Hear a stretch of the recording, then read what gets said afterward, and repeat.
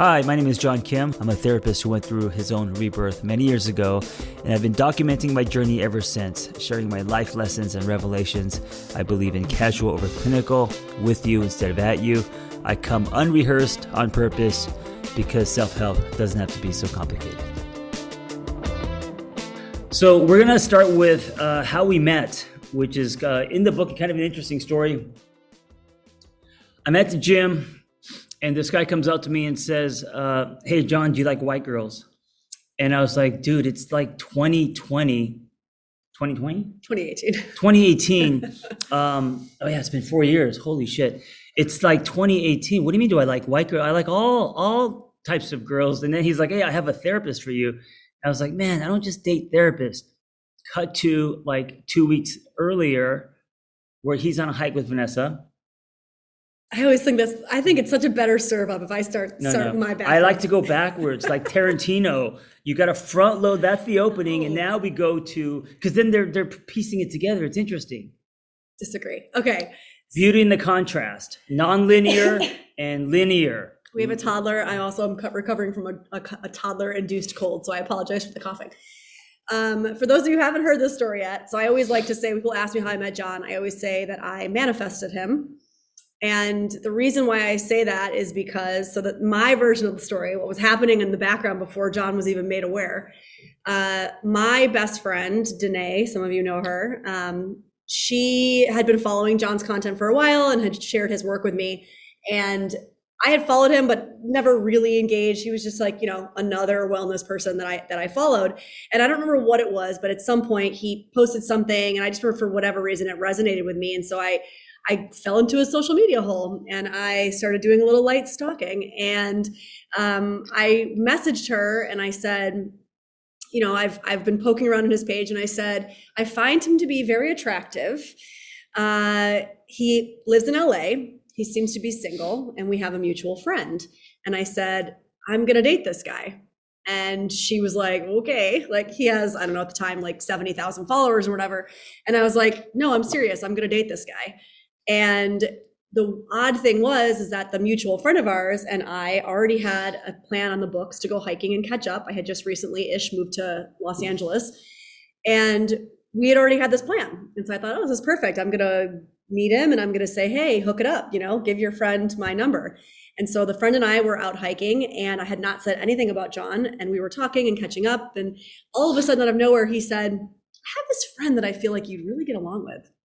And I went, oh. And he said, yeah, he's on Instagram as the Angry Therapist, blah, blah, blah. And my immediate response was like, oh, I don't think I know him. And I totally played it cool. And I lied my ass off. And so the where do you date white girls thing is in the book as well, but it did come from a previous heartbreak that I had with somebody who,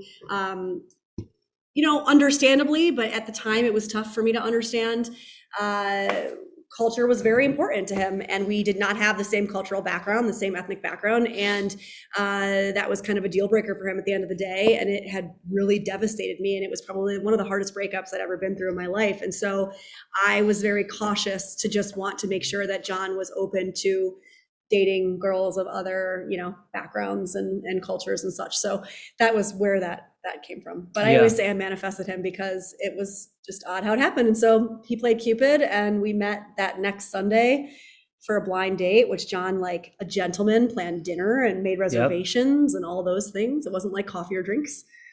I was trying to get a good look at her butt, but she was wearing something over it. And I thought, oh, people that wear like tight sweatshirts around their butt. I was wearing a long sweater. Yeah. So I couldn't get it, but I remember stalking her on Instagram, went through the whole fucking feed and thinking, okay, let's take it. The thing is that I went in because I was trying to be this. I was trying to be single at the time, and I didn't want a relationship. I wanted debauchery. I've been in most of my life. I've been in relationships, and so I wanted to do all the things that you hear about, like waking up with people you don't like, one night stands, drugs and all that. And I kind of was scared to get into something because I thought the next one's going to be it, And so I was on high alert. I had my wall up high, and so I thought it would be kind of a casual encounter, and that's not what Vanessa was looking for. And so because of that, our beginnings were really rough because I was 1 foot in, 1 foot out. And that's kind of where the book opens, is on our ambivalence. Your ambivalence. My ambivalence, I should say, I statements. And looking at the effects of that, you know. But let's start with the American nightmare, as we call it. Yeah. So we open the book by talking about what John coins the American nightmare, right? And it doesn't have to be American. We call it the American nightmare because when most of us think of like that Norman Rockwell painting from the 50s, it's very like 50s Americana, right? And so, you know, we decide, like, what was the American nightmare to us? We had to really talk about and think about what that meant to us. And I think for us, it's the shoulds, right? Yeah, it's wanting to find the one, get married, have, you know, the 2.2 kids and matching BMWs as fast as you can. Yeah. And so everyone is running toward that without doing a lot of work on themselves, right? Or without even questioning why they're running towards that, right? Well, they think, I know for me, that was kind of like the American dream, right? You grow up, you get married, you have kids, you know, you have a house, right? The picket fence. And I did run toward that fast. At 29, I got married, realized the picket fence has splinters, got divorced. And then, you know, at 35, I was single again, broke, and, you know, no friends, starting over with life. So I think it's a pattern that could become a nightmare because a lot of people get married, have kids, get into things that, you know, may not be honest to them because of society, because of the ticking clock, because of this blueprint that we have, which we think leads to happy. Right. And I've worked with many, many clients, and I've been one of those myself who, you know, I mean, I've literally heard clients say the words, I've done all the things. I've checked all the boxes. I did what I was supposed to do. I've gone in the order that I was supposed to go in, right? I've done everything right. And yet I'm miserable, right? And yet here I am with another failed relationship, with, you know, just not knowing who I am, not feeling fulfilled, like all of these things that people, I mean, that come to us for, right? And so many times in John and my experience, it comes back down to this idea of what we call the American nightmare. It's like running towards this blueprint that we actually didn't create. And there's no shame in enjoying the blueprint. Like, if that's what you like and that's what you're fulfilled by and that's what makes you happy, then amen, right? It's more about those of us who do it without questioning it, doing it without knowing where the shoulds actually come from. Is it our voice or is it somebody else's voice, right? Doing it so young and so early that you don't have a chance or time or opportunity to get to know yourself first, right? And then the inevitable fallout from that. And again, it's not that it's always going to blow up, but there's enough people that have come to us where it has, that it really became a pattern and a theme that John and I had to consider when writing this book. Yeah, and then you have kids, and then your life revolves around the kids, the relationship or marriage takes a back seat, and then the kids grow up, they leave the house, and then you look at your partner and you don't know who he or she is. And, you know, it's like the yourself. Yeah, you're just friends now, right? And this happens a lot. And then enter divorce, you know, midlife Corvettes, stuff like that. So I think that's the old. I think there's a new blueprint forming, especially today with different types of relationships. We're finally smashing the clock. You know, we're finally embracing singlehood. There's a lot of stuff happening now that wasn't happening when I was growing up. And so I think things are changing and things are better now. Yeah. Right. Which leaves room for these type of conversations and us now looking inward. Yeah. Yeah. And so, having said all that, we were curious. We wanted to start off this conversation really opening it up and asking if anybody would be brave enough to share with us what the American nightmare, just what we've coined it, right? What the American nightmare looks like for you, or looked like past tense for you. We have our own versions, obviously, but we're curious always to hear, I guess, how that lands for you, or what your thoughts or definitions are. Yeah, so raise your hand. And also, you don't have to put your video on, but if it's on, thank you. I love seeing everyone's faces, so we're not just talking to ourselves. But who can relate to this idea of the American nightmare? Because it's different for everyone. Anyone brave enough? Yeah. Go all the way back, otherwise you can't see their hands. Just unmute yourself, actually, and just if you want to share it, go ahead. If not, we'll move on. The hands only come from the very beginning. Oh, really? It doesn't. It's got to be the first people. Nobody out of 59 people? Okay, Alicia, please. Oh, it's good to see your face, Alicia. I haven't seen you in a while. Okay, go ahead. There you go. Yes, I can relate to the American nightmare, even though I'm Canadian. But yeah, when I got involved with my husband, it wasn't, I never thought about what I really wanted. He wanted marriage and whatnot, the white picket fence, because he was raised Catholic. And I do remember when we were engaged, telling him, no, I'm not ready to get married. But he would apply that pressure. And I was like, well, I guess we're going to do it anyway eventually. What does it matter if we just do it now? So I kind of got sucked along in that tow without really considering what I wanted. But now that 2.5 years separated, I'm trying to reclaim my life and decide what I want it to look like from here. Yeah, that's a really, really good example, Alicia. It's like, again, we were talking about the shoulds, whose voice is that? If it's not mine, whose is it? And had we maybe at the time that those shoulds were being placed on us, right? Coulda, woulda, shoulda, but like you would have said, you know what? There's something for me that doesn't align. Like, I don't know what that is, but right now I know it doesn't align and I need time, right? But those shoulds from external sources are tough. Yeah, thank you. Kelly Bruce, you want to unmute yourself? Yes, hi. I very much relate to the story, John, that you've shared about really not knowing myself when I got married and then growing apart, drifting apart. And, I don't regret anything, but I do know that I've learned so much in this time of reconnecting with myself and now having relationships with different people. It's definitely holding up a mirror and helping me realize other things that I do need to work on. So yeah. Thank you. I love that, Kelly. Like, it's this idea of using relationships as exactly that, as mirrors, as opportunities to understand and know ourselves better. Yeah. Mikey, what's up? There you go. Yo, I think my definition is trying to balance my career with relationships, right? I've always chosen my career first, right? So it's kind of hard to date when you work 12 hours a day, right? So fitting that in and trying to be the best version of myself to attract the better version of a partner has been really difficult. Yeah, I love that you have that definition, in our culture where you're supposed to be the hardest worker in the room and,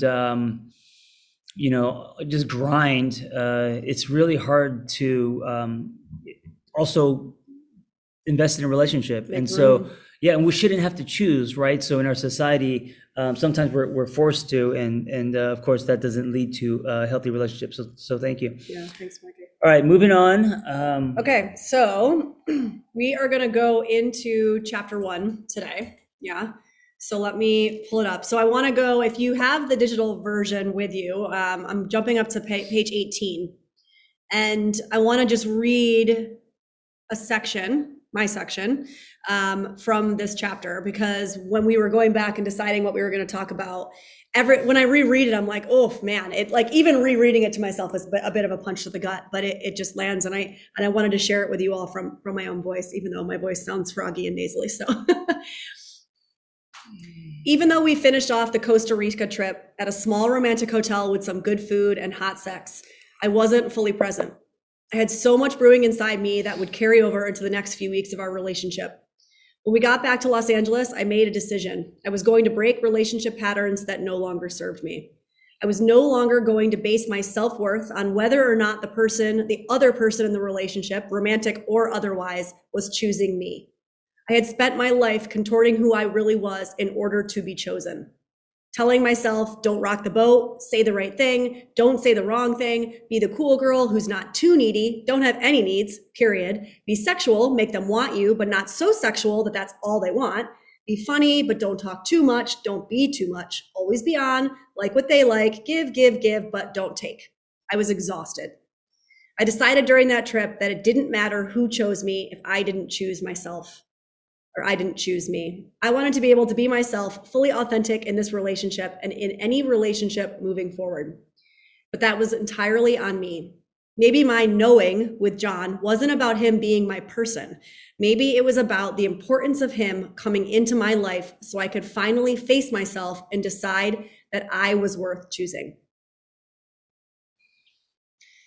So the reason why this one felt like a big point to land on was for those who know me, I talk a lot about recovering from codependent relationships, right? And I think in hindsight, looking at my relationship and the collision with John, I did realize that I had spent my entire life wanting to be chosen and acting out of my fear of not being chosen, right? And it had gotten me even to the place in John and my relationship where even in that early honeymoon stage, we were done. I mean, there was a lot of ambivalence, there was a lot of back and forth, and I was trying to be chosen even at that point. And by the way, at that point, I'd already been doing 10, 15 years of therapy, and I'd already had all these expired relationships. And so I know that a lot of you can relate to this idea of, how do I choose myself over unhealthy attachment, right? And attachment is, look, it's scary to do that, because the reality is that attachment equals survival. For any one of us that's a human being, we are born needing to attach. And so we learn really early on unhealthy ways of making sure that we stay attached with caregivers and other people who can't give us what we need. So we shrink ourselves, so we contort ourselves, like I say, in order to get those breadcrumbs of attachment. And then that trickles along and through the rest of our relationships. And there was something about my collision with John that made me have that aha moment where I realized I'm not doing that anymore. I choose me. This is who I am. I'm going to show up fully and authentically. And you are either going to join me or you are not. And I'm not going to change that in order to beg you to choose me. Her rubber band broke. Yeah. It was stretched for many years. And then I think the person she dated before me, who broke up with her kind of abruptly and because of cultural differences, I think really stretched the rubber band. And then when she met me, and then I was, I love you, get away, the rubber band broke. And then her revelation was, I need to choose myself. Yeah. Right. Yeah. And so in that moment for me, and then I want to ask you all some questions, that moment for me really looked like, I took a week from John and I told him, I want no contact. I need to really be with myself. And I sat with myself for a week, and I really decided exactly what I just said. This is who I am. This is how I am. Take it or leave it. As my mom would say, shit or get off the pot. was kind of what I told him. Two days into the week, she was throwing pebbles at my window, asking if she could come in, Lies. Climbing up my window, but still. Lies. Okay. But she said that. She drew the line. And Yeah. then I thought about it. And then I came back to your house a week later with some Taco Bell and flowers. Not Taco Bell. No food, just flowers. You probably had food. I probably had I food. probably wouldn't have let you in if you didn't have food. That's her love language is food. But I came back with flowers, and then we went for a round 2. Yep. Well, and because part of that was me saying, this is my line, and you saying, okay, I see your line, I respect your line, and I want to be here. Yeah. And that was what I needed to hear. And so we recommitted to it. So the topic is being chosen. Yeah. So think about, if you're in a relationship now, or if you're single, think about the relationship you've been in. Have you felt chosen? Well, I have some deeper questions to even ask yourself, and this is from the book, right? So where in your life, and this can pertain to anywhere in your life, not just romantic partnership, where in your life are you acting, performing, or phoning it in order to be chosen? Because I would bet, I'd probably bet $1 million that every single one in here has an answer to that question. I don't care who you are. I don't care how much work you've done. I don't care how secure you are in your attachment. Every single one of us can answer to that question, right? Where in your life are you acting, performing, or phoning it in order to be chosen? And it doesn't just have to be about intimate relationships. Well, that's what I mean. Anywhere in your life. A lot of people in work, family. in work right now, if you're in a job where, your boss runs it with an iron fist and it feels like it's the Death Star, you may be acting, performing, pulling from your pseudo self, as I say, to be chosen, right? Yep. So Jennifer said work. Yep.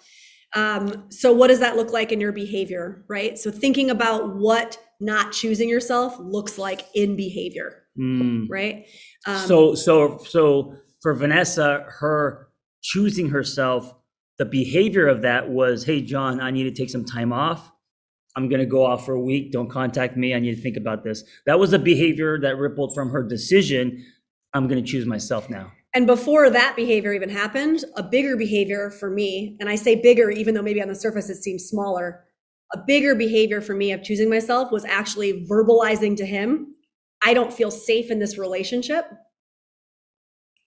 I feel not safe. I feel unchosen. I don't like this. It doesn't feel good to me. This is what I need and what I'm not getting. And then I need a week to think about this. So even verbalizing those things ahead of time in behavior was actually harder and a bigger deal to me than actually taking the week itself.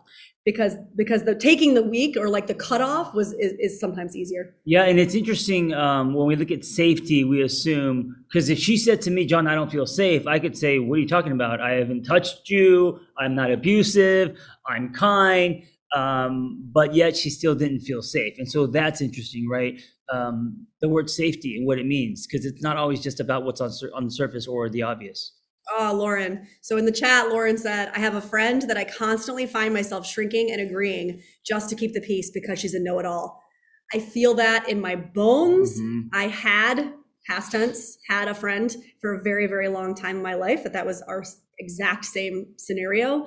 And it was around within a year or so actually of John and I meeting and me doing this specific choosing that friendship had to be put to pasture. Yeah. And let me ask you, what does, since we're talking about relationships and this is a book club about relationships, why are we talking about work and friendships and other areas of our lives? Why is it important that the patterns in those areas of your life also match your relationship and vice versa?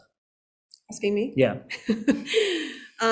Well, it's kind of like walking the walk and talking the talk, right? So there's two things that are coming up. It's kind of like I can't be truly authentic, whatever authentic means to me, and not attempt to be authentic in all areas of my life, right?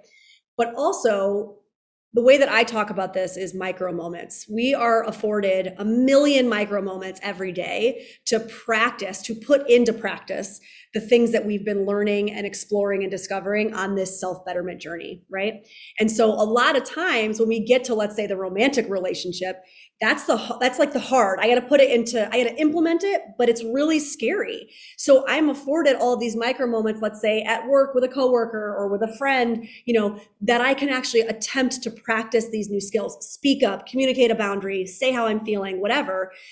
So that when the time comes, it doesn't feel like such a, tall climb to the top of the mountain, I suppose, when it's with my romantic person. Yeah. For me, it's the sentence that everything ripples. Yeah. So we can't separate, think about a swirl, like a marble, right? You can't separate the swirl. We're coming at this from like a whole life approach. So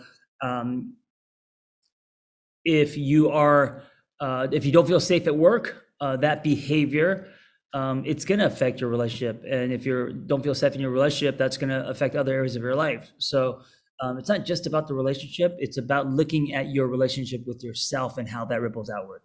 Mm-hmm. Roselle says, I totally relate. I never felt safe in my past relationship, even though it was technically quote unquote safe. I'm realizing now feeling safe has a lot more to do with safe to express your emotions, needs, and vulnerability. Yeah, let's take a second real quick. Do you feel safe? Do you feel safe in your relationships today? A lot of us may easily say yes because we think, oh, well, there's no abuse. Okay. But do you feel safe in other ways?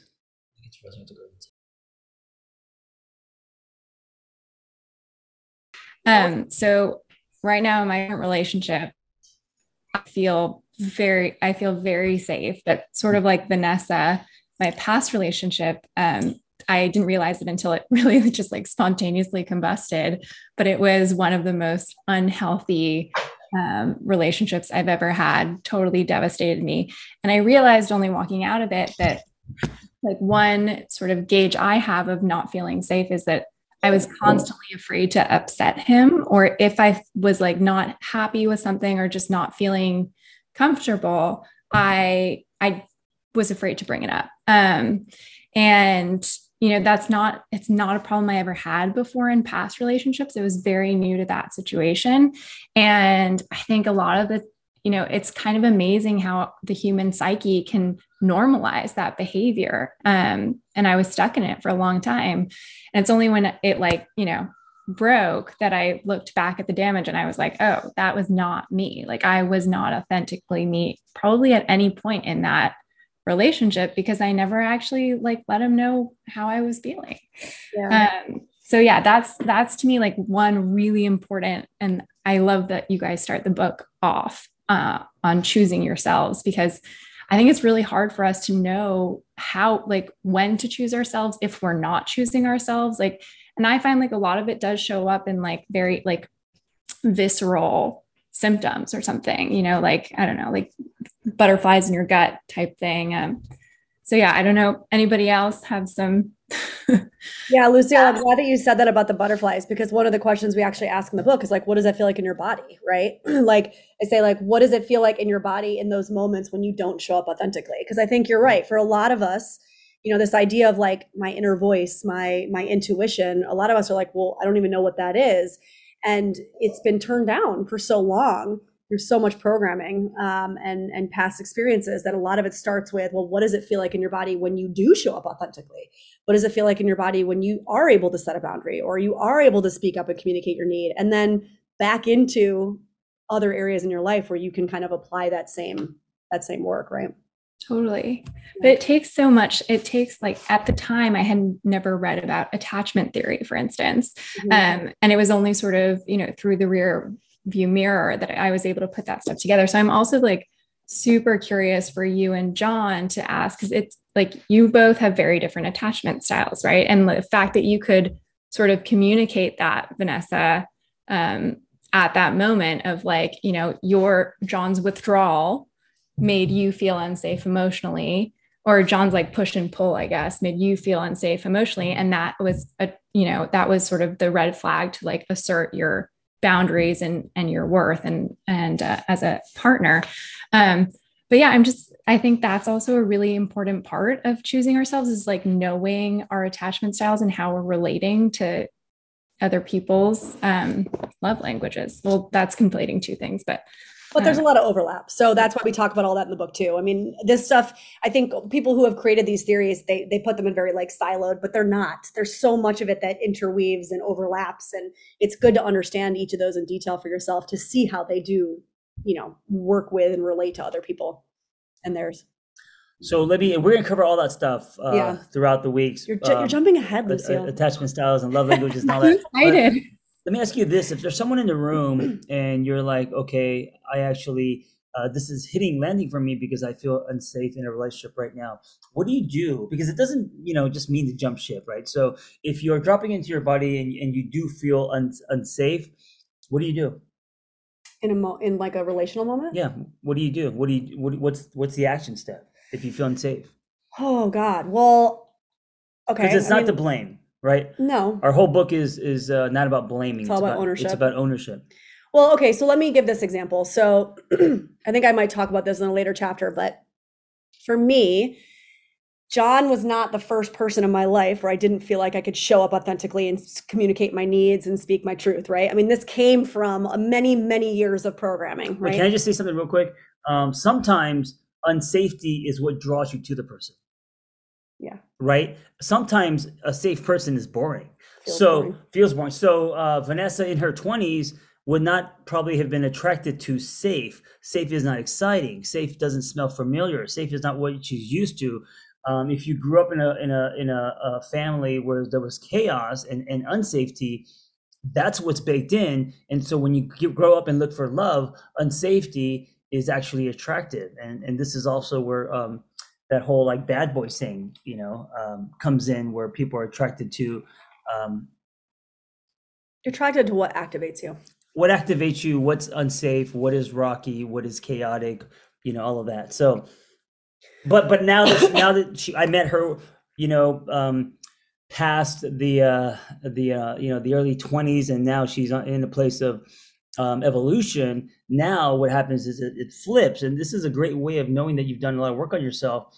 What you used to be attracted to now repulses you, right? So now she is not attracted to safety. Now the red flags go up. Now her radar is sharp, And now she is coming from a place of self-care, self-worth, not from the past and how she's wired.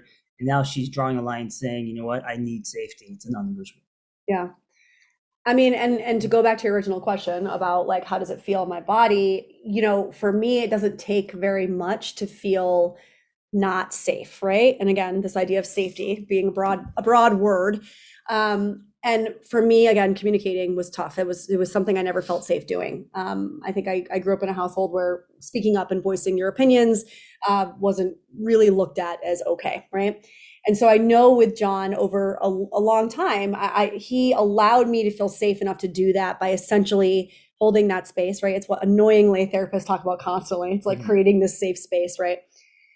So that I knew that no matter what, I could say what I was feeling and I wouldn't be abandoned. I wouldn't be rejected, right? It's the crux of almost all of our fears of showing up authentically. It's the fear of abandonment. It's the fear of rejection. And so over time, having somebody in my life, not just John romantically, but also a best friend who did the same, another best friend, my current best friend, has actually allowed my nervous system to be like, oh, right. I'm okay. I'm safe. I can say this thing and still feel safe. I can say this thing. And even if the person doesn't agree with it, I'm not going to be, left in the cold, metaphorically abandoned or dismissed. Right. And it took micro moments. It took a accumulation of those moments for me to now get to a place where speaking up is much easier than it used to. And I don't feel so unsafe anymore when I do need to speak up. Yeah. It's almost like reconditioning your body. Oh, it's 100% that. So it's not just about checking boxes, safe, not safe. It's about sitting in that new experience you get for yourself, which in this case is safety in all areas of your life until your body realizes, oh, this is the new.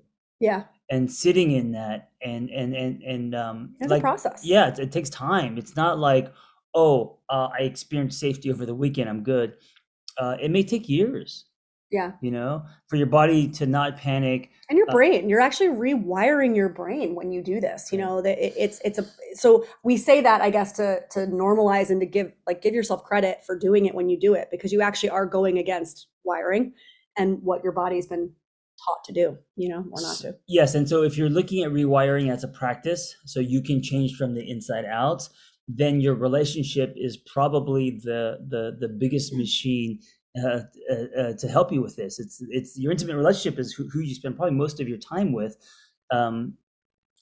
So if that's unsafe, there's going to be no practice as far as rewiring yourself, and this is really interesting world, because now you could actually use your relationship, assuming you guys have built something healthy, as something that is greater than you to recondition you. Continue. And I think there's so much beauty in that, with relationships. KDB.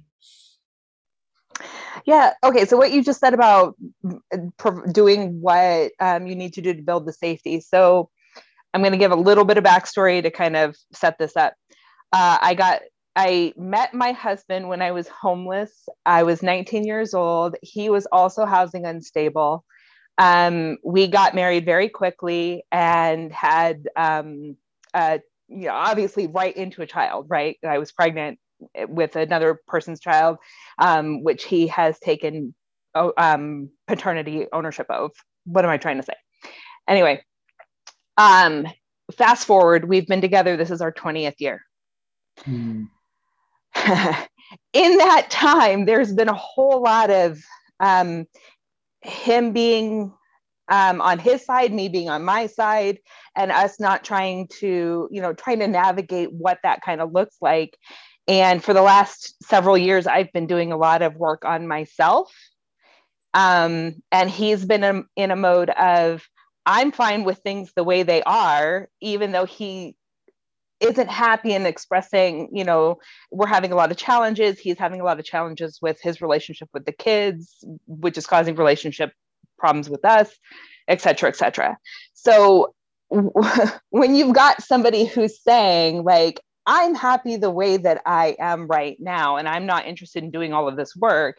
And I'm saying, I'm going to do this work and it's going to change me and it's going to change the nature of our relationship. Mm-hmm. How do you start creating that safety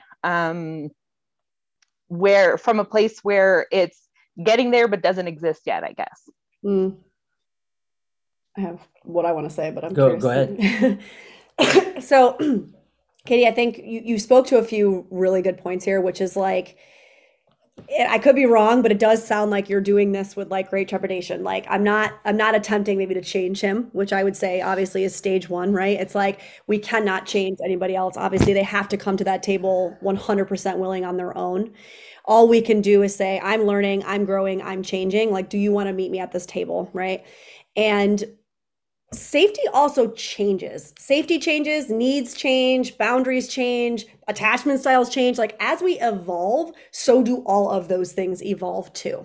And so what's tricky and what I've heard a lot of times in relationships, people who similar to you have been together for 20 years, et cetera, is like, well, we're growing apart or we're changing or I'm growing and they're not.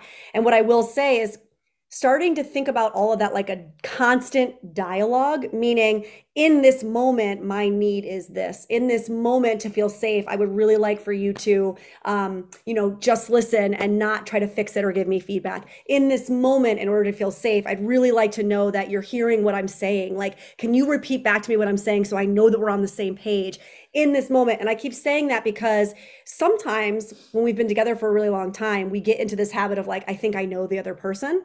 And so I don't think that I actually have to do any quote unquote work because I know them and I know how they're going to be. And you're saying to him, hello, I've changed. But sometimes it's like every single moment that comes up, can you reiterate what safety feels like to you? Boom, in that second. And will that allow him in those small, tangible baby steps, so it doesn't feel like to him, oh my God, I have to go on this huge journey of self-betterment and change in order to now, meet Katie where she's at. But I can actually moment by moment attempt to do that work in the moment with her. Does that make sense? Yeah, and it really dovetails in with where like I feel like I'm in on my journey is like learning that safety in myself. Yes. So that I can express it safely to somebody else. Yes. And that's a huge thing, which is hard. You also bring up a really good point when it comes to safety, knowing how much of the safety is me creating it for myself, and how much of it is me depending or wanting someone to create that safety for me. Yeah, which, and that changes for everyone. The way that I would look at this is, what is my responsibility in this marriage? And one, I'm not gonna, my promise to myself is, speaking of safety, is I'm not gonna stop my growth and evolution. So I'm going with or without him. Yeah. But my responsibility is to do life while we're together, do life with him, not around him. So along for the ride. I would say, hey, I want to check in with you. This is where I'm at. This is what I've learned. Eventually, two things are going to happen. One of two things. One, he's going to jump on that train and be like, hey, I'm doing some stuff now too. Let me share what's happening with me, and you guys are going to connect and kind of grow together. Or he's going to be watching you. You're going to evolve and grow. And this is where a lot of couples outgrow each other. He's not going to want to do anything. And then feelings are going to change. And the thing about feelings changing, usually it's secondary change, meaning it's not reversible. So if you get to a point where you just see him as a friend and those feelings are no longer there, I don't know how it's going to be hard to reactivate that. You're going to see him as in a different light. And if you get there, then I don't know if it's fixable. And that's just a case of people drifting and growing apart because they have different interests. Which I think makes sense going into what I was saying about like doing it slowly in the moment every time. This is what it looks like. This is what I need. This is what it looks like. Because if you don't do that, and like you were saying, there's a process to get to the place of feeling safe enough to do that. But if we don't do that, then we end up where John is saying. Then we end up with... And that's irresponsible. That's not fair to both of you. To either of you, right? Yeah. It's almost like cheating because you're doing growing, evolving, and and you could say, you know what, he doesn't want to be a part of this. I'm doing my own thing. Yes, that's fair. But if you're not expressing and doing and sharing, then you're growing alone. You guys may share the same bed, but you're not sharing life together. And here's what I will say too, and I'm really glad that you brought this up, Katie, but I'm going to say something a little radical here, or at least what I've heard is kind of radical. I think we need to, and this might be part of the American Nightmare conversation,